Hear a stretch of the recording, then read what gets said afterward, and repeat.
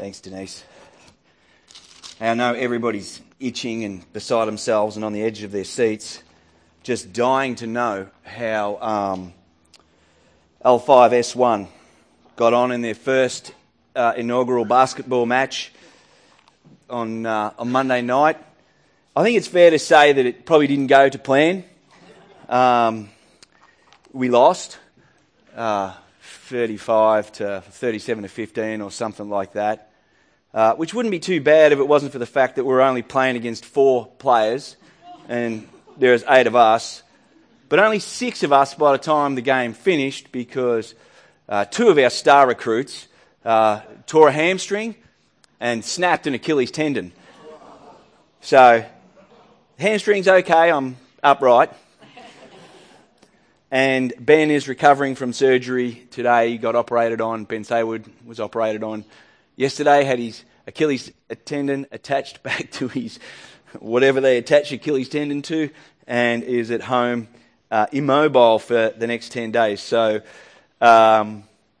be praying for that boy. That was an expensive game of basketball we played the other night. Brand new set of wheels. Anyway, I don't know why I think that's funny. It's not. It's not funny at all. So you're looking for some new players? No, our team's full of jets. One of our boom recruits has just come back in. He's been on overseas duties and is now flown back into the country and we're right to go on Monday. So that's great. Enough of that. We've been in our values series, and as Tim said, we're around the tables and discussing that. And this is the last one in the series. This morning we are looking at our last value, and that is motivated for multiplication. This is that we are lovingly motivated. It's not a forceful motivation. It's this loving motivation that comes out of our own experience, out of our own encounter with Christ, into the mission of making disciples, more people who love Jesus, who will then share that same motive, that same encounter. These people would have an intimate and ongoing, deepening relationship with God that is secured in the truth of His Word and pours out of us in worship. That's what we're looking for. People who have encountered Christ, who know that it's real because it's the truth of it has come out of the Scriptures to them, and as that transforms their hearts, then the outworking of that is worship and transformed lives. And one of those transformations is that we would become disciplers. Kind of makes sense seeing that our vision and our mission here is knowing Jesus and making Him known. So that we have come to know Jesus and our lives are orientated around making Him known. We've got a little phrase that we put to that. It's a new way to live. I want to tell you a story, do a little bit of reminiscing. I know I've told this story before, but we'll just kind of see how we go. When I was a kid living in northeast Victoria in a location known as Ben Valley, well, it's not really a town, it's more of a space, a few houses connected by some dirt roads. And that it's a sort of satellite suburb of Yackandandah, if you like, just about 30k south of Wodonga.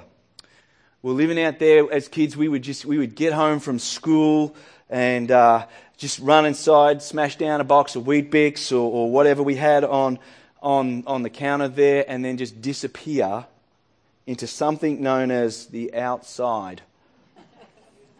And we would be in this strange environment until it got dark. And our mum wasn't stressed about it or anything like that. At least I was thinking about this morning. She wasn't stressed about it from my perspective. But as I've kind of had kids now, I think, no, maybe she was, and we weren't aware of it. We didn't have things like phones or electric devices and that. All we had to keep our worlds alive was this thing called an imagination. So, 2 young brothers, Matt and I, and our mates, outside with our imaginations, no regulations, no one going, hey, that's dangerous, that could kill you, don't blow that up, don't climb up that, I don't think Mrs. Jones' cat wants to be put into that container, whatever. What could go wrong? It was a world without limits, and our experience of it was regulated by our imaginations. and driven by a desire to be involved in a bigger story. Like, we just get home from school and we're like, school's lame. What can we do? Where can we be? We lived also in another thing called the 80s. Back then, the world was coming. Like the whole conversation was the world was going to end in a nuclear holocaust, and I think it went from that to the ozone layer or whatever. But our words were about this nuclear holocaust, a world war. Would the Russians come and invade, and all this kind of stuff. Living as a kid in the dwindling shadow of the Cold War had brought to us this narrative of adventure that we could get into. And it played out in our generation through movies like Red Dawn. I don't know if you're familiar. They tried to do a repeat of it, but it was no good. But the original was great.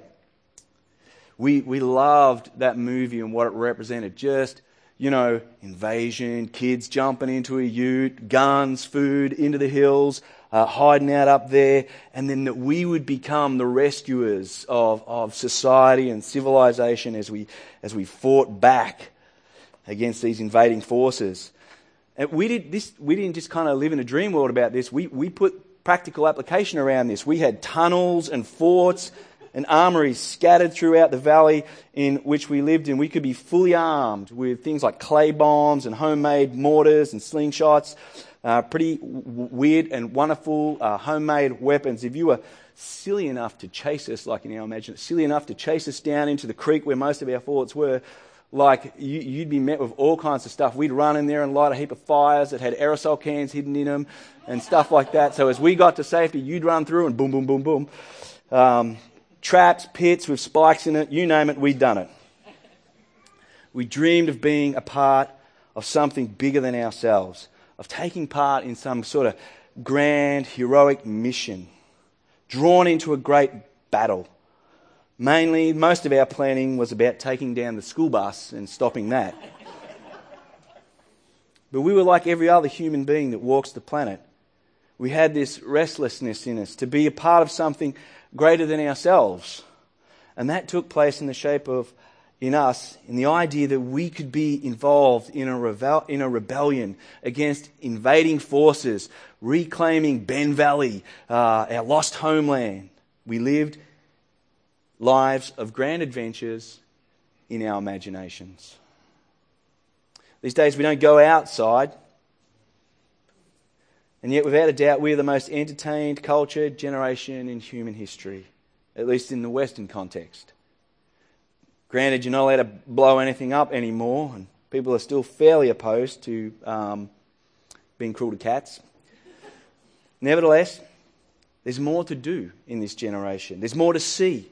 We have never been so connected, never had so much entertainment at the end of our fingertips, and yet, with all our phones, with all our laptops, with all our devices, with all our cinemas, with all these movies that flood our screens, all these virtual experiences, we are the most bored generations, and we are bored quickly, and we are dissatisfied quickly. He's not in here at the moment, so I can talk about him. Don't tell him. Lockie, I watch him if he gets away from his computer. He's walking in circles, doesn't know what to do with himself. Like, what's up, mate? I'm bored. Good. Sit in that space. We are quickly dissatisfied. We long for something greater than ourselves. We long to be a part of some great undertaking, some great rescue, or even romance that will change our world. We long to be a part of a great mission. That's why we do. That's why we love to go and get lost in movies, get lost in online games, in epic love stories. It's what has actually made Marvel the most successful movie franchise in history. It's even eclipsed Star Wars, which is also another great narrative of great adventure. Every single time. Matt Chandler makes this observation. Like kids, creating and competing in afternoon conquests. That's what we were. We still want to be involved in bigger undertakings, bigger challenges, bigger things that make a bigger difference. we long for a grand mission. One of the great writers of fiction and fantasy, of adventure, was John R.R. Tolkien. He wrote a relatively popular, relatively well-known story based around Middle-earth called The Hobbit and Lord of the Rings, which also became a box office movie hit. He was having a conversation with his good friend C.S. Lewis, and Tolkien made this point. The reason we want to be a part of something bigger is because God has imprinted this on our souls.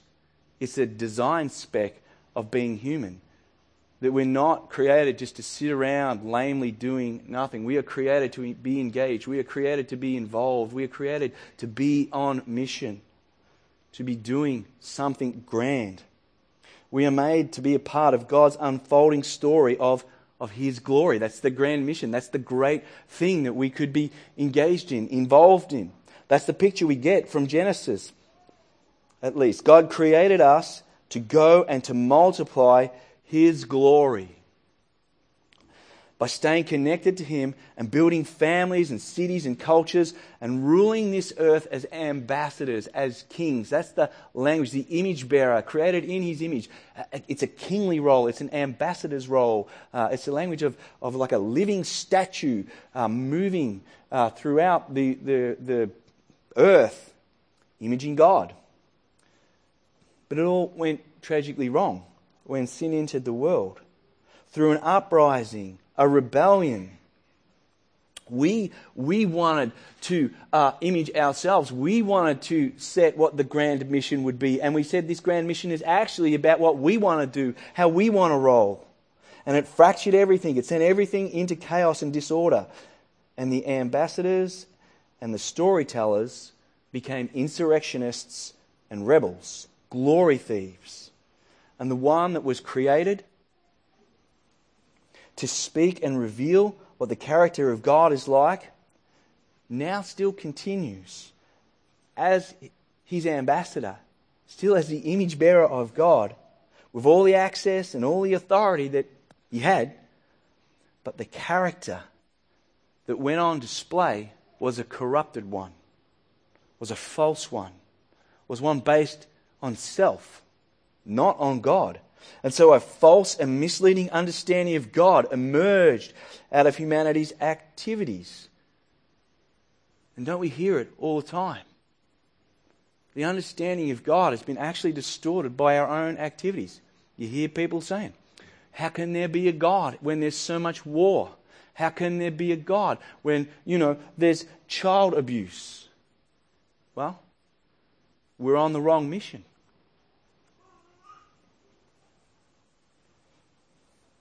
And while the first offense of rejecting God as our Creator brought sin into the world and into our experience, the second offense, that is that we are now telling our own story, continues to reinforce our commitment to the first. We reject God. We want to write our own mission. We want to write our own stories. So every single person convicts themselves that they live in this way. And in a way that God has decided, well thought out decision, one a hissy fit, deserves His wrath, deserves His condemnation. The rebellion, the uprising deserves punishment. But rather than execute that wrath in its totality, God had a rescue plan to restore His glory, in which He would send a Redeemer who would come and lead a rebellion against the rebellion. This person we understand to be Jesus.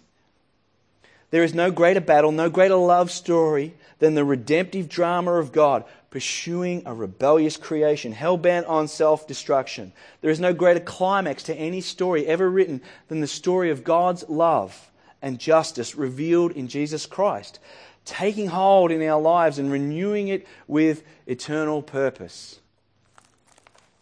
Again, Matt Chandler says, whether we know it or not, the biggest something of all, the greatest epic the universe will ever know, is the unfolding drama of God reconciling all things to Himself in Christ. And here is the amazing thing that God is doing. He is calling each one of us who have been reconciled in Christ to participate in that story, in that drama. Not to be its hero, but to be a part of the cast as His ambassadors once again, with a new story to tell of recreation found in Jesus. Everything that was broken, everything that was banged up by sin, everything that was corrupted by sin and been destroyed by it is now being made new as it connects itself to Christ. There's a recreation, and we are being remade as the new, not perfect, but new, restored image bearers of God.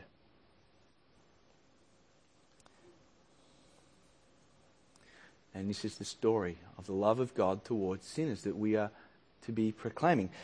At the end of Matthew's Gospel, and Matthew's Gospel is this historic account that takes in the whole meta-narrative of what God is doing. And what it does is it says everything along the way that hoped for and pointed to the restoration and the restoring of rebels has now been fulfilled and now seen in this person who we call Jesus.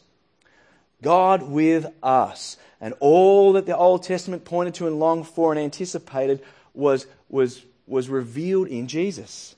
God's salvation, God's response to sin.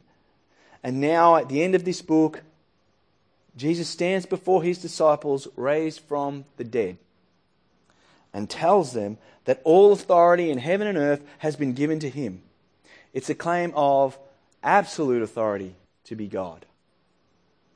Like through Jesus' life, there were hints, there were signs that He had authority in Jesus' life. He healed and cured blindness and leprosy and sickness, paraplegia, mental illnesses, and He just spoke. And it happened. Just like He spoke and the universe came into being. He released oppression by just speaking words. He said to storms, stop, and they did. He said to a dead man, hey, stop being dead, get up, come out. And he did. That's what happened. And now, Jesus is standing before them and saying, do you know, the limitations that applied throughout my ministry on earth, like he did all of that, and yet He was still limited in what He could do. Jesus is now saying those limitations are gone. They no longer apply. Things have gone back to where they were when I was the eternal Word that created the universe, when I sat beside the Father in all my glory. God has restored my glory. All authority in heaven and earth is mine. That's what a man who raises himself from death can claim. He can claim to be God. So, it really doesn't matter what Jesus says next. After saying that, He could say, I want you to stand in the corner, turn purple or into an elephant, and you would go and do it after that statement. You just push all your chips in and you obey it. You do everything you can to live in accordance with whatever comes out of the mouth of Jesus next, if you acknowledge that all authority in heaven and earth is His. The sovereign King of the universe says to us, to the apostles, and by extension to us, go make disciples. Take the experience of knowing me and multiply that in others. Retell this story. Teach them what I've told you. Sound doctrine. Transform their hearts. Persuade them of the truth of it. The only adjustment or the only readjustment that you need to make to pull this off is the one that I've made in you. You used to regard me perhaps as just a man, but now you understand that I am the grace of God that reconciles people back to God in fullness of life. Like in our reading, Paul says, we once regarded Jesus according to the flesh, like we viewed Him as just a man. We didn't really understand Him until the Spirit of God got hold of us and said, no, that's God. Come to die for your sin and reconcile you back into life. That's what Paul's getting at. So now, understanding this, as you go, the words just go, but it's a better translation to say as you go through the normal rhythms of life, as you go about your lives in the various environments that you move in, make disciples. Now, the apostles were going to go and plant churches and write scripture and do all that, but us, we're going to work, we're doing our jobs. Go and share the story of God's love to us in Jesus. for the disciples. They received this from Jesus himself. That's why they're apostles. That's why they're qualified as apostles. But we encountered this command in the Word of God. It comes to us from the apostles, inspired by the Holy Spirit. We encounter Jesus in this truth, and we hear the same command to go and make disciples. So listen,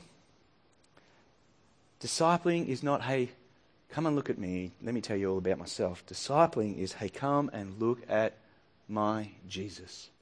Come and let me tell you about the one I encountered in the Word of God. We are not the hero. Jesus is the hero of disciple making.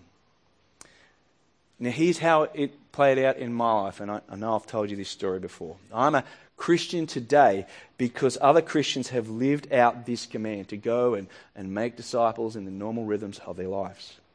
I had a mum who constantly prayed for me and sought to always be defining life and its events through the reality of the gospel, through a gospel-based reality. It's a tough go when you're a single mum and you're raising 4 kids who are by and large angry, confused and dysfunctional and kind of at war with the world. And out of all the 4 kids, I was probably the one who was at war with the world the most. I was just an angry kid, angry toward my mum, angry toward my dad. I was the kind of kid who punched holes in the walls of our house, who went to school just looking for couple. I was particularly angry that God, this God that my neighbours spoke about, allowed me to grow up in this abusive environment, this broken home. But my mum, she just graciously kept putting God before us. And I grew up hearing about a God who loved me. Unfortunately, my experience of life worked hard against that reality.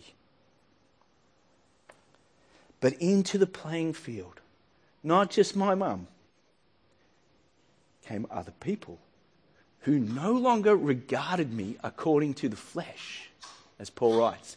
They didn't view me as this dysfunctional, crazy juvenile who should go to prison. They viewed me as somebody who could come alive if only I knew Jesus.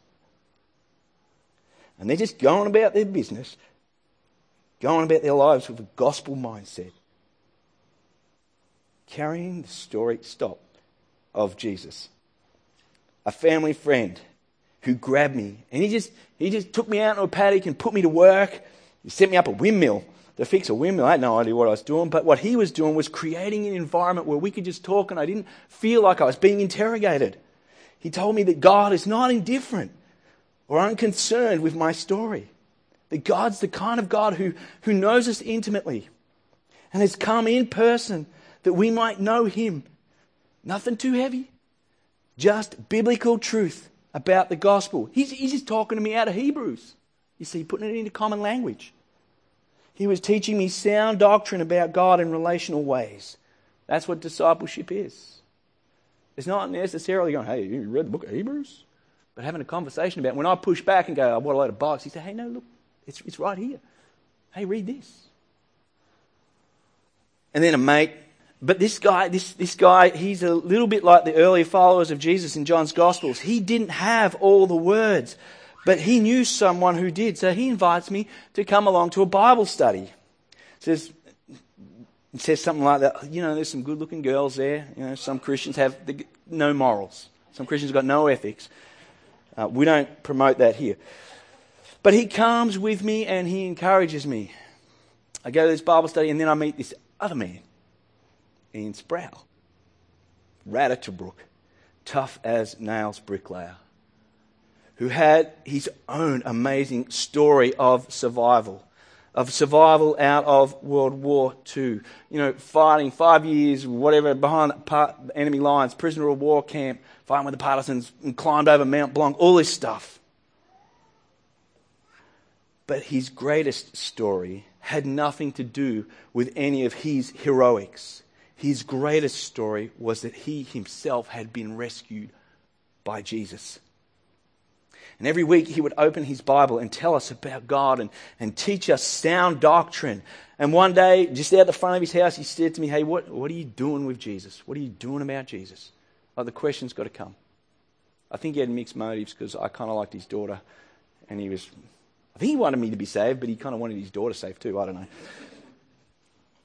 You see, these people are in the normal rhythms of their life. They carried the gospel, the story of God's love in Jesus, with them. And they spoke it into the lives of people as it was appropriate. And as they did, the Holy Spirit picked the right time to do, I love this phrase that Augustine has. I don't know, mate. Could be. No, it's not too bad. Go to that, Tim. I love this phrase that Augustine had.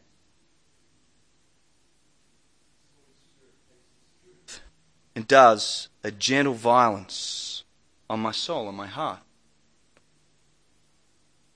Not another person around. Didn't walk down an aisle. Didn't say a sinner's prayer. Just had my heart melted by God so that I now felt affection for him rather than hatred. I was now a friend rather than an enemy. I was now a worshipper rather than someone who shook their fist in rage. It's God's play for one life, one soul. And all these different characters are coming in and out at various scenes of the drama. What were they doing? They were making disciples. They were planning the story of Jesus into the life of another person who they no longer regarded according to the flesh, didn't judge by what they saw, but what I could become. They were participating in the greatest epic drama of human history. And in God's grace, He uses people who have been captured by the gospel, who have experienced their own encounter with Christ as ambassadors of this glorious new life to point people to what God is doing in people's lives through Jesus. Now, that's not the end of the story. That's not where discipleship ends. It doesn't end when somebody steps over a line or says some sinner's prayers. God's pursuit of my heart still went on. If anything, this is just the beginning. So making disciples, as I said, it's not an event. It's ongoing relationships with other Christians. Relationships take effort. Relationships take sacrifice. When Paul says we're trying to persuade you, he's not saying we've got you down the ground, we're beating you. He's saying we're working hard. Night and day, we're in this relationship. Into my story came a lad called Steve Jarlett, who took hold of us, just a few young Christians, and formed a Bible study. And we could just ask whatever question we like any questions we had. And we just sat there with the Word of God and we just explored it. What was he doing? He's making disciples. He's continuing the work. He's deepening the relationship we have with other Christians and with Jesus. He's pushing us into the world because this discipling is not some abstract idea. It's based in truth. It's based in the Word of God. You've got to go there. You see, making disciples is not merely about getting someone across a spiritual line. It's about relationships. It's about deepening and strengthening our relationships with Jesus and with each other. He was a guy who said, hey, Christianity is personal, but it's not private. Time to publicly identify with Jesus. And he said, you need to get baptised. So I got baptised in the CYC Dam in Back Creek, Yakandanda. So Tim, like you're talking about that water down there, the water in the CYC Creek Dam, it's filled with things that can kill you. So, yeah, that's how we went. Then along came another man, Dave West. He had a real heart for the gospel and for that gospel would be put into the hearts of other people. And he grabbed me and said, hey, let's talk about how to make Jesus known. Like, you know Jesus, how do we go and make him known? How do we become disciples ourselves? How do we reproduce this faith in other people? And he sat with me and we discussed it and we talked about it. There is this cast of people around me just pouring sound doctrine and practice into my heart and teaching me about Jesus, who he is and how to live a life that follows him. They've not treated me like a statistic or an event, but compelled by the love of Christ, compelled by their own experience of God's grace, want to see me grow in that as well. They no longer view me according to the flesh, but according to being a brother and a sister in Christ. I ask you, is there any greater adventure or epic drama that you could be involved in than to be an ambassador for God's saving work in a person's life? This is the essence of the motive for multiplication. It is how God has chosen to call people, to reconcile people back to himself, one person at a time, calling them into the great drama of human history and eternal relationship with him through relationships that we start. I'd be pretty confident that that's how most of us came into the faith. Maybe it was through the testimony and the witness of a parent, a friend, a pastor, a church. People, though, were involved in you growing and coming to faith. There were people multiplying their faith in you. The Apostle Paul captures this in this second letter to Corinthians that we read this morning. Therefore, if anyone is in Christ, they're a new creation. The old has passed away, and behold, the new has come. All this is from God. It's the work of God, who through Christ reconciled us to himself and gave us the ministry of reconciliation. So, there's the hero, Jesus. And we are the what was that word I used? The participants in it. That is, in Christ, God was reconciling the world to himself, not counting their trespasses against them, didn't pour his wrath out straight away, even though we were rebels, but set a plan in motion to reconcile them. And entrusting to us the message of reconciliation, therefore we are ambassadors for Christ, making his appeal through us. We implore you on behalf of Christ, be reconciled to God. We implore you. We work with you. We labour. We toil. We sit and have coffee. We implore you, be reconciled with Christ. That's the mission. How is someone reconciled to Christ? For our sake he made him to be sin who knew no sin, so that in him we might become the righteousness of God. That was how. God took all the messed up, rebellious, just putridness of your life and placed it on Christ. So you understand that you regard Christ now as the one who has paid the penalty for your sin. Then you receive the life that is within him. And then what's the transformation? Well, we live out lives of righteousness. And that means we're back in right relationships with people. We're back in right relationships with God.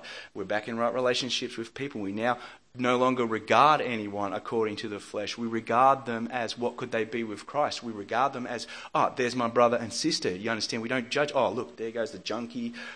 There goes whatever labels we want to put on people. That's not how we regard people anymore. Paul is talking about the Christian life pressed back out into Chelsea and Bond Beach and Frankston and Parkdale, Mordialloc and Mentone.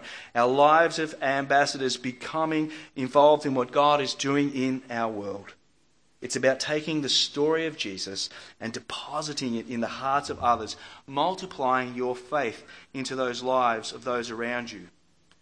You are just simply sharing your story, your experience, the beauty and the grandeur of a life now lived in relationship with God. And when someone says, yeah, really? Like, really? You go, hey, look, read this.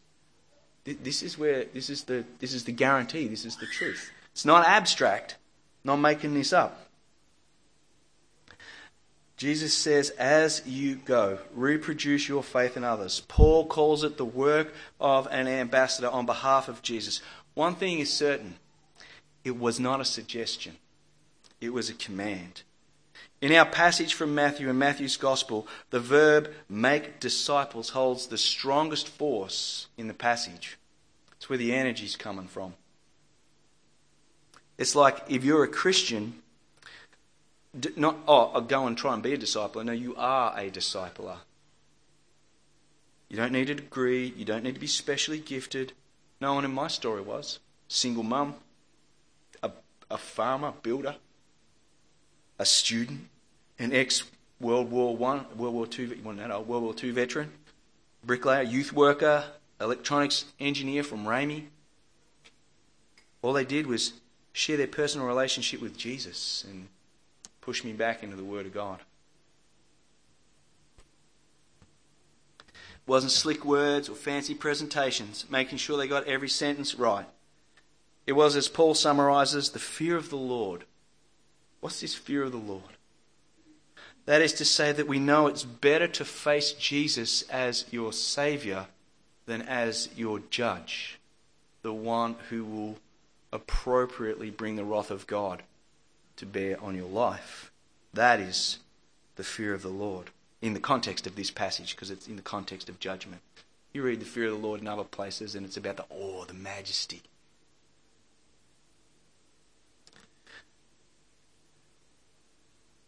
And the love of Christ. That is, we have experienced the love of God for a sinner in Jesus. What a life no longer enslaved to sin is like. What a life no longer crushed in shame and insecurity is like.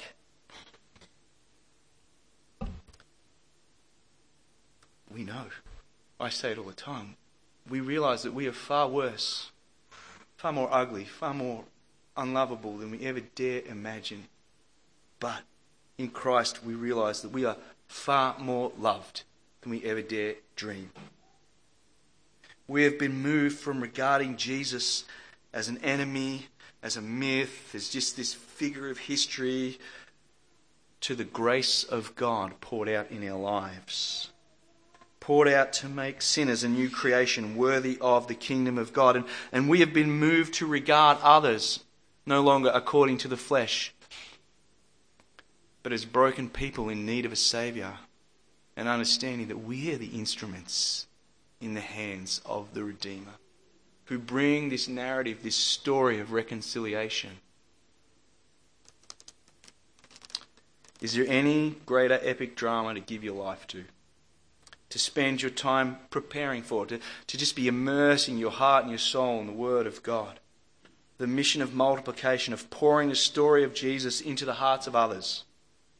Who knows who God has placed in your street, in your workplace, at your sporting club. I am your pastor because some pretty insignificant people obeyed this command.